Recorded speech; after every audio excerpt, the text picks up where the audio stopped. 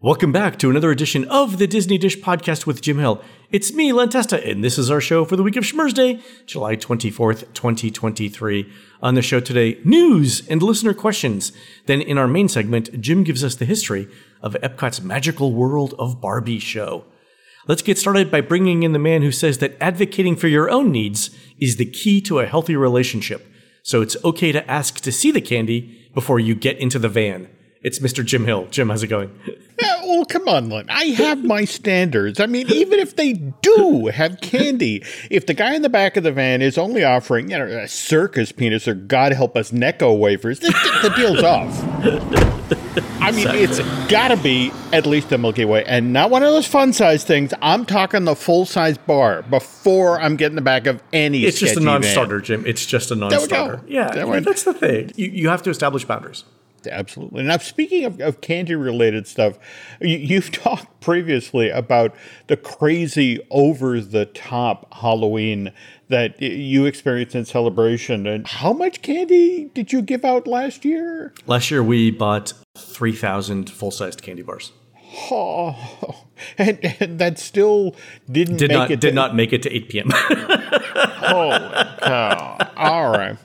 Yeah. So, I was just looking at the calendar. We are 13 weeks and change out from October 31st. So what is the plan? Are we already buying? What are we doing? It'll start in August, actually. So typically we time it to around the beginning of the first preseason NFL game. That's when you know it's time to start preparing. And that's generally when Costco gets in their pallet-sized shipments of candy bars. It's really fun to go into a Costco and say, I would like 3,000 candy bars, because there's that initial laugh from people, like, what a joker. And then they're like, yeah, all right, back up the truck. So yeah. I'm sorry that I was immediately channeling Stephen First in Animal House. May I have 10,000 marbles, please? Exactly.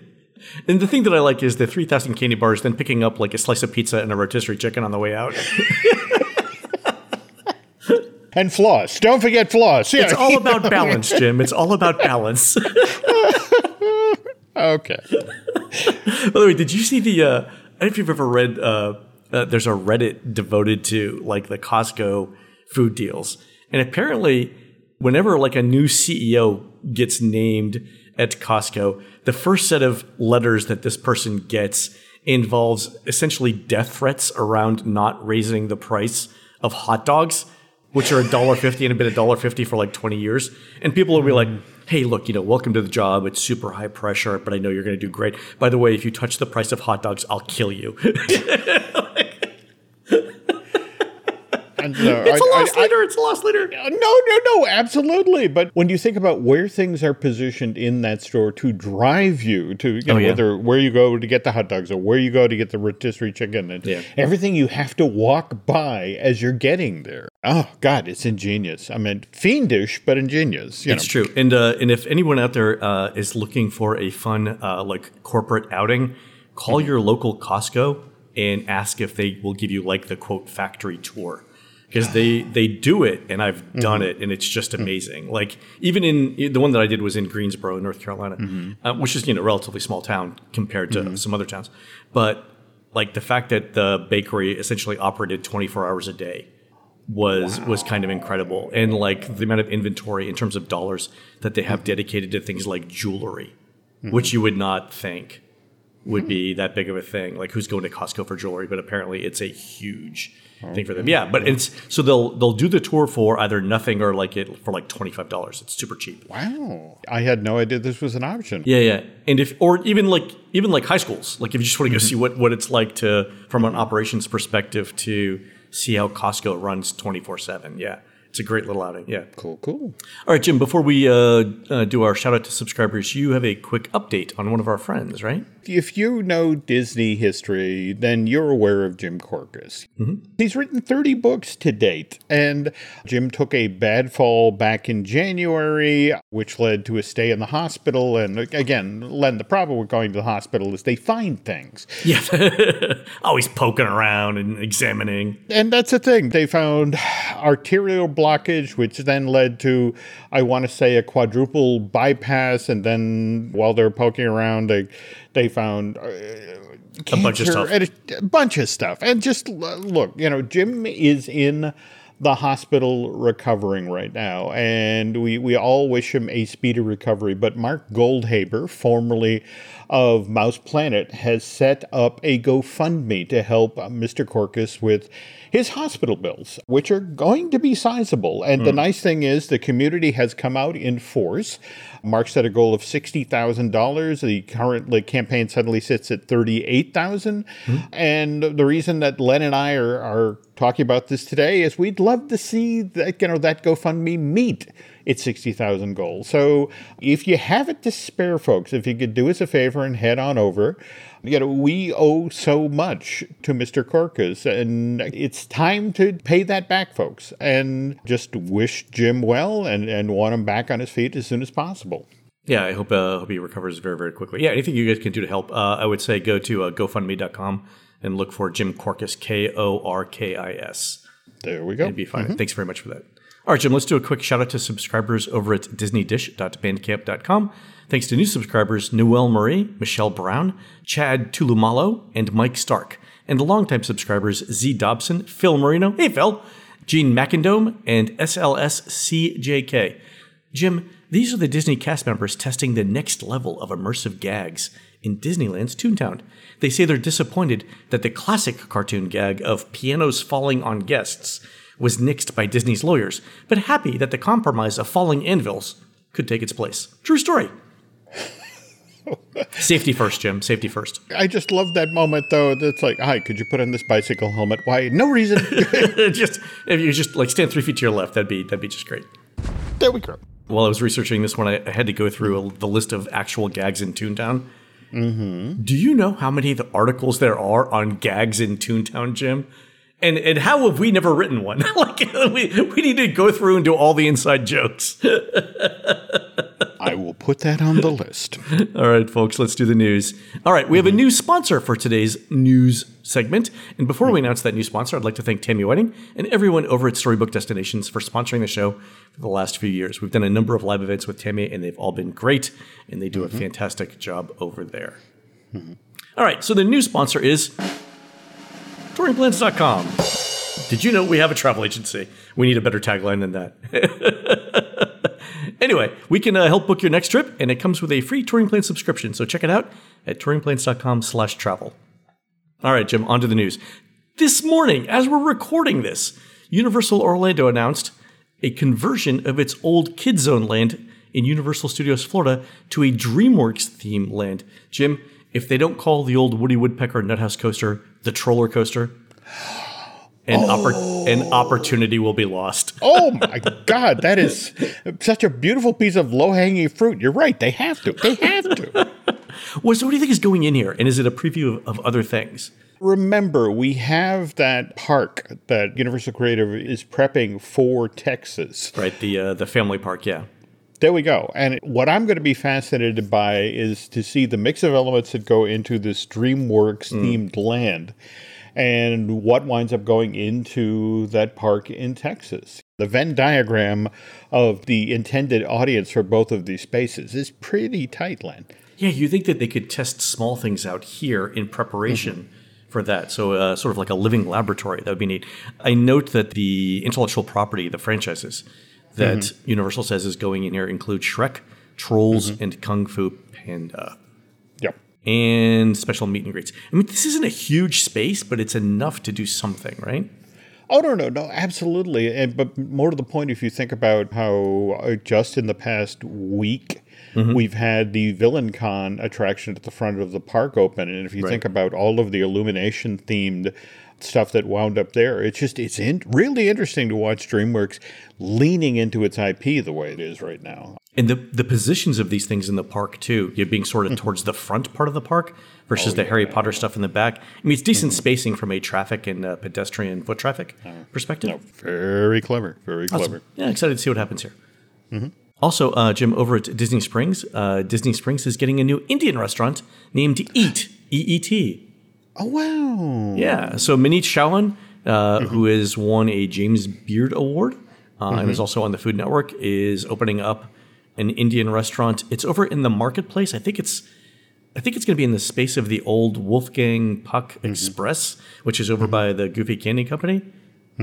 But yeah, Indian food is not something that there's a lot of in Disney World. I mean, outside of Sanaa, is there anything? Well, no, not at all. And what's fascinating is that it is definitely bubbling up, around the fringes. In fact, just in my teeny tiny little town of New Boston, New Hampshire, we have this lovely couple that's taken over our general store in town. And earlier this week, Nancy and I had some lovely chicken and vegetable samosas, and I was razzing the manager there because it was like they had a sign literally on the window about, ask about our chicken biryani. And it's like, so I ask about the chicken biryani. Oh, no, that's a Friday, Saturday thing. And it's like, well, don't taunt me. Really? It's just a 2-day-a-week thing. Wow, it's that special.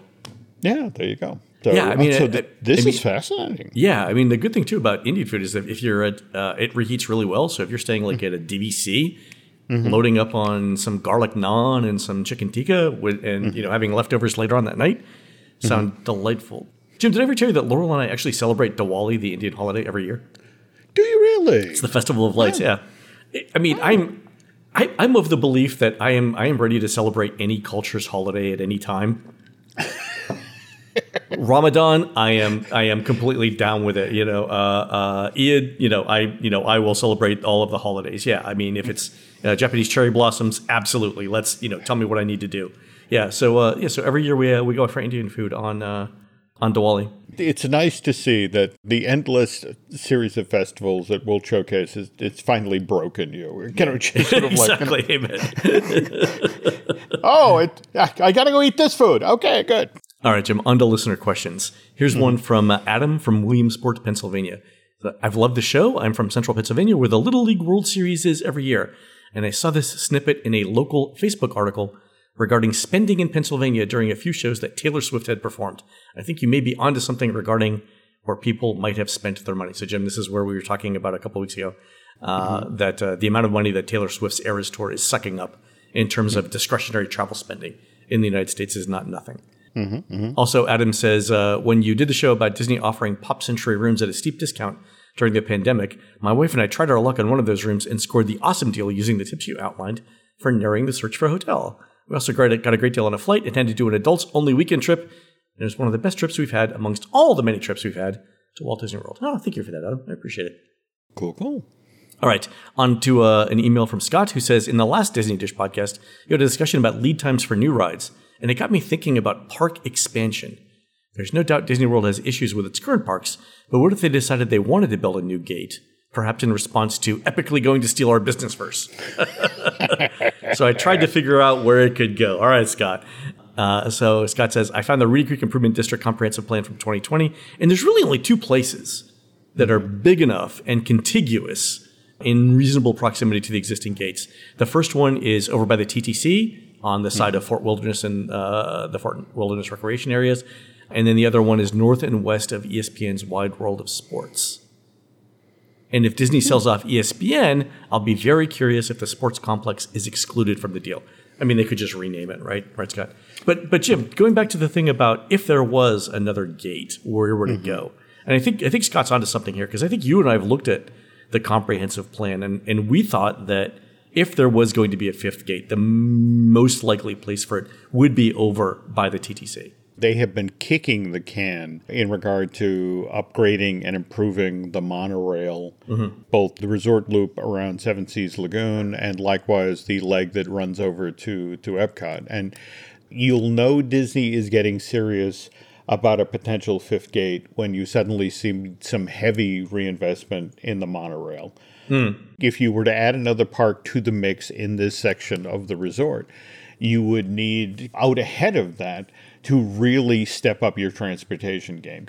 Jim, might it involve $350 million in road bonds that Reedy Creek issued before it got taken over by the Central Florida Tourism Oversight Board? Because here's the thing, right? If they put another park over between the TTC and that, the amount of traffic that would be going on World Drive towards those Magic Kingdom toll booths would basically double, right? No. So they would have to do major road enhancements in that area. All right. And I'm not saying that they're doing anything. I am saying that we're trying to figure out where they are spending $350 million later on this decade in road expansion. And it's coming in from the west side of the Magic Kingdom towards the middle of property. All right. All right, Scott. If in 5 years, Scott, we find out you're right, we'll send you a coffee mug from the Disney dish or something. There we go. All right. Joe TV writes in with this. Hoping you can do a story on the H2O products now that we can't buy any at Disney. What are the new shampoo products in the parks and cruise line? Jim, the number of people who love H2O because of Disney theme parks, like that has to be like a major source of that line. I mean, Laurel hoards this stuff. So I called Christina, who has been staying at Disney hotels for us recently, and she notes that it's still H2O products in the resorts, Joe, but it's not the individual bottles anymore. They're filling up those big attached canisters. Yeah, I'm not a fan of those. Right, yeah, because they're so hard to fill in the small bottles that you take with you, right? All right. Christy thinks that they're running through the existing supply, and we're actually doing our next hotel stay in about 10 days. So we'll do an update after that. Also, they're no longer selling the H2O stuff in the shop, so it could just be the industrial supply that they've got left. Makes sense. Yeah, I'd love to know who's getting that new contract though, because that's got to be worth a lot just from a promotional perspective. Oh, no, absolutely. But again, I miss my old days of walking down the hallway and, there's the cart in the hallway and filch. Exactly. Whom among us hasn't done it? All right. Edgar writes in with this about Lightning Lane. He says, "Hi, I love the show. I want to thank you for the Walt Disney World Speedway history. I participated in the Richard Petty experience once, and it was great. I had no idea at the time of the track's history, so this was super helpful. On the first episode about that story, you were talking about Disney's wait times ballooning and how the Lightning Lane rate takes 4 guests from the Lightning Line to 1 regular guest in the standby line, and that goes all the way up to 99-1 in the ratio. I think, though, with a normal running ride and flow, Disney does not have 80 Lightning Lane people to 20 standby people. It's more likely the flow is 20 Lightning Lane for 80 standby. So while the minimum flow is 4-1, I don't believe they sell that many Lightning Lanes, so typically the standby wait will not feel like 80-20. Hope this makes sense. All right. So that's a good point. I don't think they're selling 80% of a ride's capacity to Lightning Lane either, Edgar. But the thing that comes into play here are things like make goods, VIP tours, DAS use, and as we noted in last week's show, things like child swap. So the most recent attraction we counted was last week, and it was at Big Thunder, and we counted around 1,230 people joining the Lightning Lane line at Big Thunder between 11 a.m. and noon. So the average number of guests that we've seen in an hour on Big Thunder Mountain is around 1,500-ish, and it's been as high as 1,900. And Jim, I don't know how many trains they were running on Big Thunder to get to 1,900 an hour, but that must have been constant. Okay, so at 1,500 guests an hour, which is the average, the 1,230 guests we saw in Lightning Lane is about 82% of the ride's capacity. And that's pretty close to that 4-1 ratio that we hypothesize. That it is. Holy cow. So I think that number is so close to 80% that it's not a coincidence. But yeah, to Edgar's point, I don't think they're selling 80% of a ride's capacity at Lightning Lane. But that's how many people are using the line. So yeah, good point there, Edgar. I think it's probably more like 50, 60% for Lightning Lane. And if there's a way that we could count that, I would love to know it. Okay. All right, guys, if anybody has ideas on that, let me know. Okay. All right, folks, we're going to take a quick commercial break. When we return, Jim tells us about the magical World of Barbie show that ran at Epcot in 1994. We'll be right back. Today's episode is brought to you by Rocket Money. You probably get the very same sorts of form letter emails that I get, like the one I got earlier today from the Chicago Tribune, which informed me that my monthly subscription to the online version of that newspaper, which was founded back in 1847, by the way, had just been renewed, which is fine, by the way. I use the Trib all the time when I'm doing research for those stories I share with Len Testover on Disney Dish. But mind you, when I initially signed up for the Chicago Tribune, I got a really great deal. 6 months for just $1. Of course, nowadays the Trib costs me a bit more. I got $4.99 a month. But having access to that newspaper's archives, which go back more than 150 years, is really worth it. I should also point out here that the reason I am so sure about what I pay monthly for the Chicago Tribune is because of Rocket Money, the personal finance app that helps you monitor your spending and, if necessary, can actually help you lower your bills by finding and then canceling your unwanted subscriptions. Here's how Rocket Money works. It can quickly and easily pull together a listing of the ongoing subscriptions you have. At your leisure, you can then review this listing Rocket Money has compiled, and if there's a subscription in there that you no longer wish to pay for, well, just hit cancel, and Rocket Money will then cancel it for you. It's that easy. Okay, I hear what you're saying. Why would I ever need something like Rocket Money? I don't really subscribe to all that much stuff. Think again, friend. Most Americans think that they're only spending around $80 a month on subscriptions, when the real number is actually a lot closer to $200 a month. And think about this, folks. Over 3 million people have used Rocket Money to date, saving the average person up to $720 a year. Wouldn't you love to have that sort of cash flow flowing back into your wallet rather than out? So stop throwing your money away. Cancel unwanted subscriptions and manage your expenses the easy way by going to rocketmoney.com/DisneyDish. That's rocketmoney.com/DisneyDish. One more time for the folks out in the family room who've really got the volume cranked on that 55-inch flat screen. rocketmoney.com/DisneyDish. We thank them for sponsoring today's show. As you and I were talking about what we were going to research for this week's Disney Dish, I think you and I both thought that it would need to be tied into the major movie franchise that's debuting this weekend. That was your idea. And my first thought was, what the hell has Robert Oppenheimer ever done in a Disney theme park, right? What am I missing here, right? And you were like, no, Barbie. I have to admit, I was reaching out to friends and, the company. It's like, did you ever, instead of, the Apollo launch at the end of virtually every Epcot show, nobody ever thought of something from Los Alamos? It's like, no, we didn't go that way. Yeah, so Robert Oppenheimer and Disney, Jim, I don't think it's going to be a long show. All right. But then you were like, oh, no, and Barbie. And I'm like, oh, God, I remember this. And the thing that I remember about it, Jim, is like looking at it and going, this can't be true. Like, it's got to be an urban legend. It did, in fact, happen. It originally opened in 93 for one performance and then was shut down for 6 weeks because Mattel was so hands-on. And we'll get to that later on in the show. Really? Oh, yeah. I mean, and that's the thing. Disney has had an up and down relationship with Mattel over the years. I mean, for example, they were among the very first sponsors of the Mickey Mouse Club TV show back in 55. In fact, they were among the first to license stuff for the show. In fact, there was a mouse guitar that you could buy. It was actually a 4-stringed instrument with a crank on the side that if you turned the crank, there was a music box inside that played the Mickey Mouse Club March. Wow. And they made good bank over that, so people were happy at that point. On the other hand, if we jump ahead to September of 1972, Disney was large-scale upset with Mattel because this is when they announced that just 20 miles down the road from Walt Disney World, they were planning on building their own theme park and resort, Circus World. September 1972. Walt Disney World has only been open for 11 months at this point.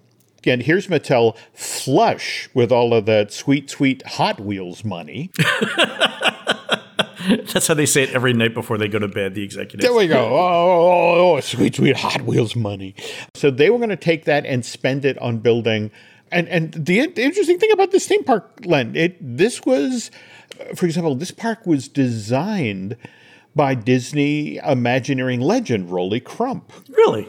Yeah, and if you saw the announcement just this past week for the America's Heartland project. I was going to put it in the show notes and didn't. Oh, yeah, this a Disneyland-sized theme park being announced for what, northern Oklahoma?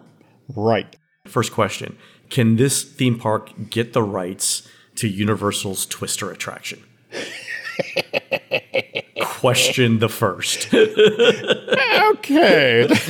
Yeah, but I saw this. I'm like, what? But what? There's a whole thing. I have like a million questions about this. But anyway, go ahead. It's a fascinating project. And if it opens, we're going. You and I will be there on day one. Absolutely. Yeah. But it's supposed to open in 2026. But how many theme parks have been announced and models and concept art and that sort of thing? Have we seen that? That's as far as it ever got. Yeah. Don't get me wrong. We're hopeful that America's Heartland Park actually does make it off the drawing board. $2 billion in investment is a lot for Oklahoma. It is. All right. Is. We'll see. All right.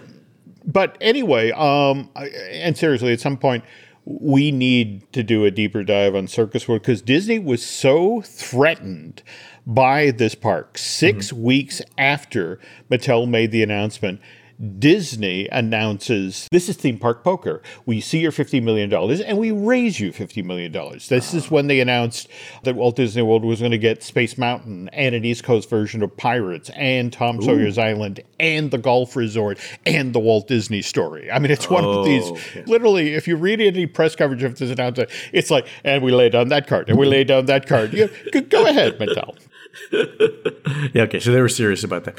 I don't remember at this time, was Busch Gardens a thing in Central Florida then? This would have been the Dark Continent days. And remember, in the middle of that, you had Cypress Gardens. Oh, right, yeah. It wasn't until Universal opened in 1990 that their center of gravity for tourism shifted from Disney World. I mean, those attractions over on the way to Tampa actually did quite well until Universal opened. But the moment Universal opened, the center of gravity shifted more to Universal and SeaWorld's direction. And a lot of those other parks just died on the vine, over the next decade. But Disney and Mattel eventually make up.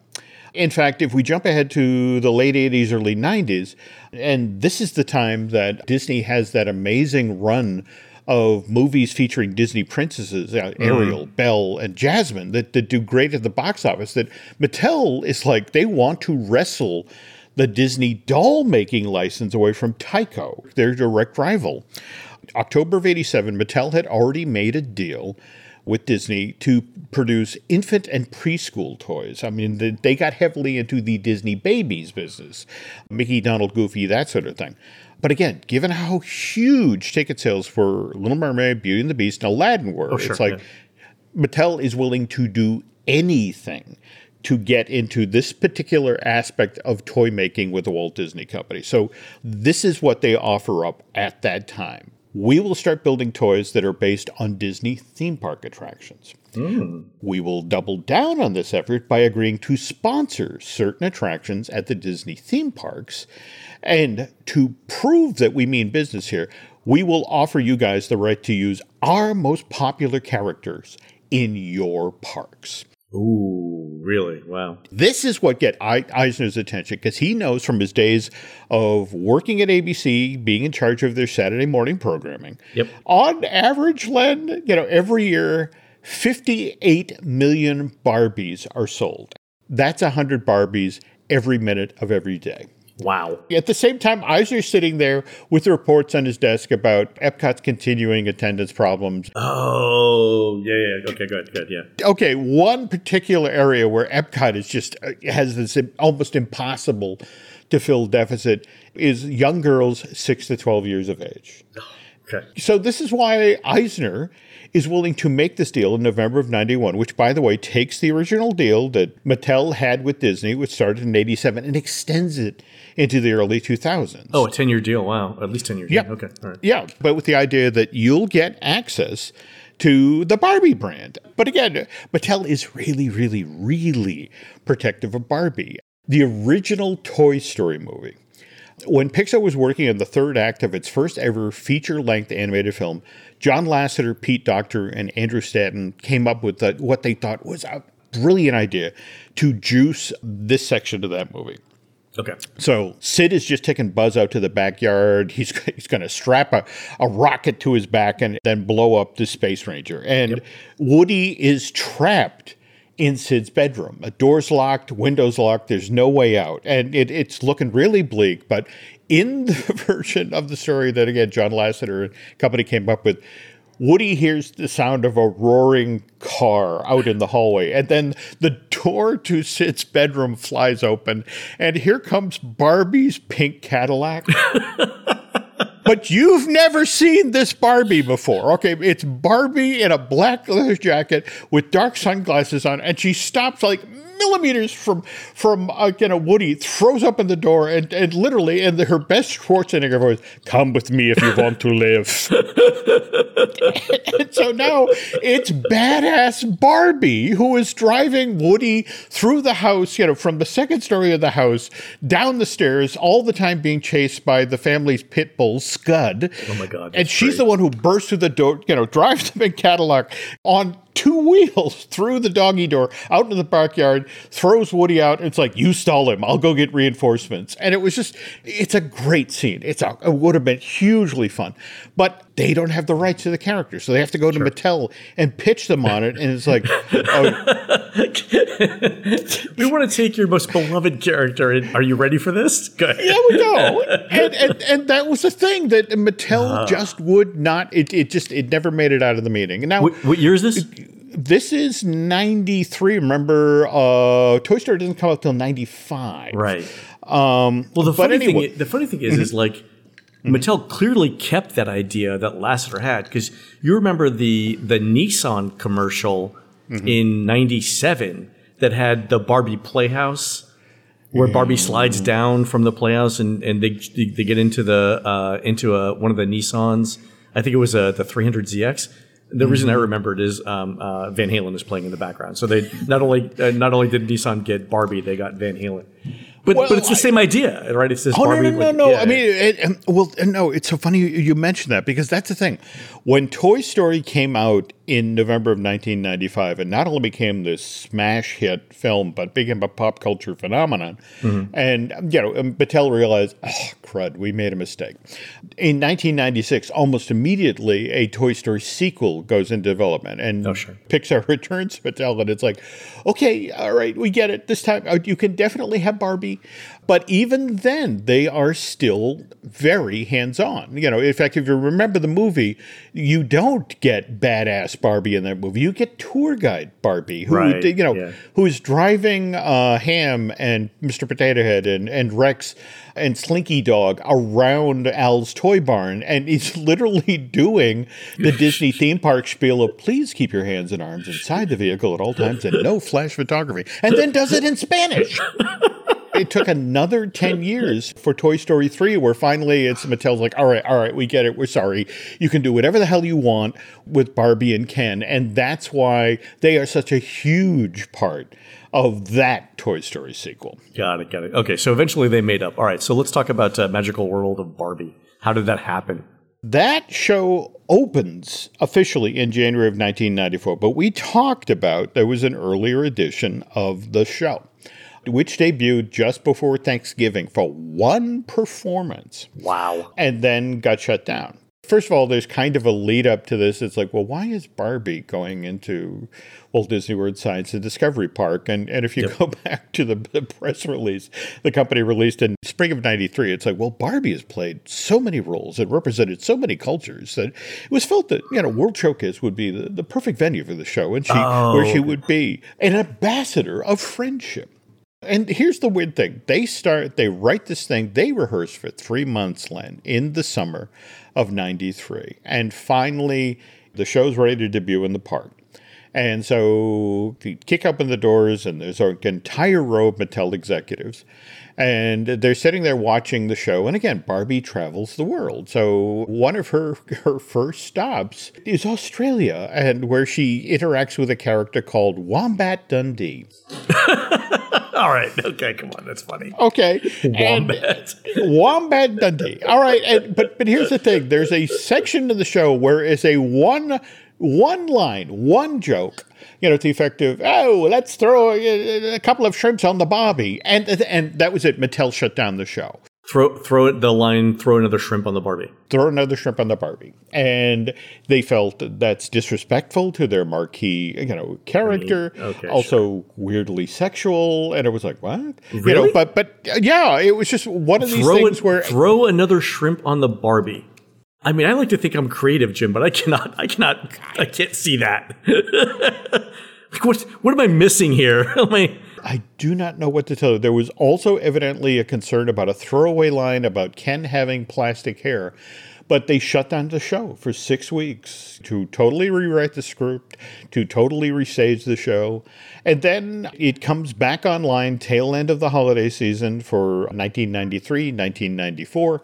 Now, you would think Disney at some point would be like, I don't know if I want to deal with these people. I'm not going to do 3 months of rewrites for a Barbie show in Epcot, but all right. They were so serious about, wanting to be in the Disney princess business. And remember, they offered to sponsor attractions. So out in California, for example, Mattel picked up the sponsorship for It's a Small World, the version of the attraction that had opened in 1966. Okay. That thing had never had a gift shop up until that point. And What? Nope, never had a gift shop. It never had had a gift card out front, but never had a dedicated gift shop. What Mattel offered to do. Hold on, wait. So Mattel looks at a ride that is filled with hundreds of small dolls, and says, "I think we know what we're doing here." All right, go ahead. I mean, it's not just build a gift shop at the exit of the ride. What they do is, on Mattel's dime, they swap the entrance and the exit to Small World. So with the notion of people are getting off of the ride so much faster and then being funneled straight into this brand new, it's literally called the It's a Small World fantasy shop. Funneled straight into this space. And there's this famous Disney axiom to the effect of Disney has 56 seconds to get you from an attraction in front of merch for that attraction. Evidently... because you're still you're high on the buzz from the ride. There we go. But only for a minute. Then you're thinking about really, so it's a minute, 56 seconds. Well, under a minute. And in fact, supposedly at 57 seconds, your sales resistance increases. You're thinking about the next thing you're going to do. You're thinking about the heat, where you have to walk to, bathroom breaks, stuff like that. Exactly. Oh, that's super smart. But here's the thing. The way they reconfigured the exit for Small World, boat pulls in, 15 seconds later, you are in that shop. Disney was like, yeah, they want 6 weeks of rehearsal, but show me again the Small World sales. Then for the year that this show is in the park, Mattel sells what they call Birthday Barbie. It's the Barbie that's been produced for the 35th anniversary of the launch of the character. And on this box, Len, is an offer. If you send us a penny, we will send you a video of Barbie's birthday party at Walt Disney World, Epcot 94. Oh, like a VHS cassette? A VHS cassette for just a penny. For a penny? For a penny. All right. And think about it again. We're talking about a doll that sells 58 million dolls a year, 100 dolls being sold every minute of every day, and the whole notion of all of those cassettes at home, all of the kids, continually playing them and sort of enticing mom and dad, like, well, maybe we should go to Walt Disney World. So they were willing to put up with a certain amount of crud to have this deal go on. And so anyway, Barbie show, Magical World of Barbie finally officially launches January of 1994, continues into the summer of 1995. Largely forgettable show, ends like every other Disney theme park show of that era. There's a release of doves, there's daytime pyro. For a lot of folks, if you ask them, they can't remember the show, but they do remember the meet and greet. Oh, God. There was a meet and greet? There was a meet and greet. The reason it was a memorable meet and greet is it was Barbie and Ken next to this super stretch limo that had been painted metallic pink. You'd have seen the stretch limo before. It was the Limmouse zine that hit the road back in 1988 for Mickey's 60th, and it was also used to promote the debut at Walt Disney World that year of Mickey's Birthday Land. So this thing had just been sitting backstage, and it was just like, we're doing the Barbie show, and why don't we paint it pink? And to help you kill time while you're waiting in line to get your picture or get Ken and Barbie's autographs, They filled this thing with Barbie memorabilia. So you could literally look into the car and look at Barbie dolls from decades past, which then broiled in the Florida sun and probably became completely destroyed. But speaking of limousines, at some point in the future, Len, we are going to have to talk about the Barbie-themed overhaul that was once proposed for the short-lived Superstar Limo attraction at Disney's California Adventure. Now, I know we all have gotten to experience the Monsters, Inc. Mike and Sully to the Rescue ride that was eventually put into that spot in the park. But the Barbie's Dream House ride that was briefly bandied about is over. Could you imagine? Evidently, when it was pitched at Imagineering, everybody is like, that's the greatest thing, but again, as to why it didn't get built, topic for another time. Well, I mean, think about it. You could do the Barbie Dreamhouse elevator as a way to get guests, to the ride, and you could. I mean, there should be a slide segment as well. I mean, there's tons of stuff. By the way, so I know Mattel is not. Are they doing anything currently with Disney?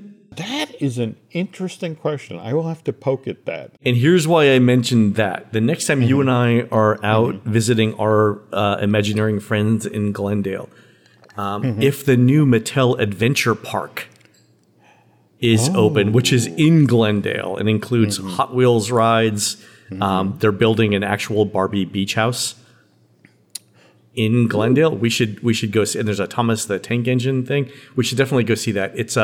It's called Mattel Adventure Park, and if you go to MattelAdventurePark.com, there's actually a live construction camera that shows how they're doing. But Jim, the fact that they're in Glendale, which is the home of Walt Disney Imagineering, tells me that they do not lack for resources for getting things done yet. No. That whoever's not working at America's Heartland, we know where they're working now. Well, yeah. So, I mean, they've already got, it looks like, the track for a roller coaster up, and it looks like an on-site hotel. So, yeah, ready to go there. All right. No. We may have more Barbie things to talk about in the next few years. There we go. That is fantastic. All right, folks, that's going to do it for the show today. You can help support our show and Jim Hill Media by subscribing over at disneydish.bandcamp.com, where you'll find exclusive shows never before heard on iTunes. On next week's show, Jim brings on a special guest to tell us about the early days of running Shanghai Disneyland, which was announced on this day back in 2005. You can find more of Jim at jimhillmedia.com and more of me, Len, at touringplans.com. We're produced fabulously by Aaron Adams, who'll be calling the bingo games at the 2023 Pittston Tomato Festival, starting at 7 p.m. nightly from August 17th through the 20th at the Tomato Festival Lower Lot, just off Main Street in beautiful downtown Pittston, Pennsylvania. While Aaron's doing that, please go onto iTunes and rate our show and tell us what you'd like to hear next. For Jim, this is Len. We will see you on the next show.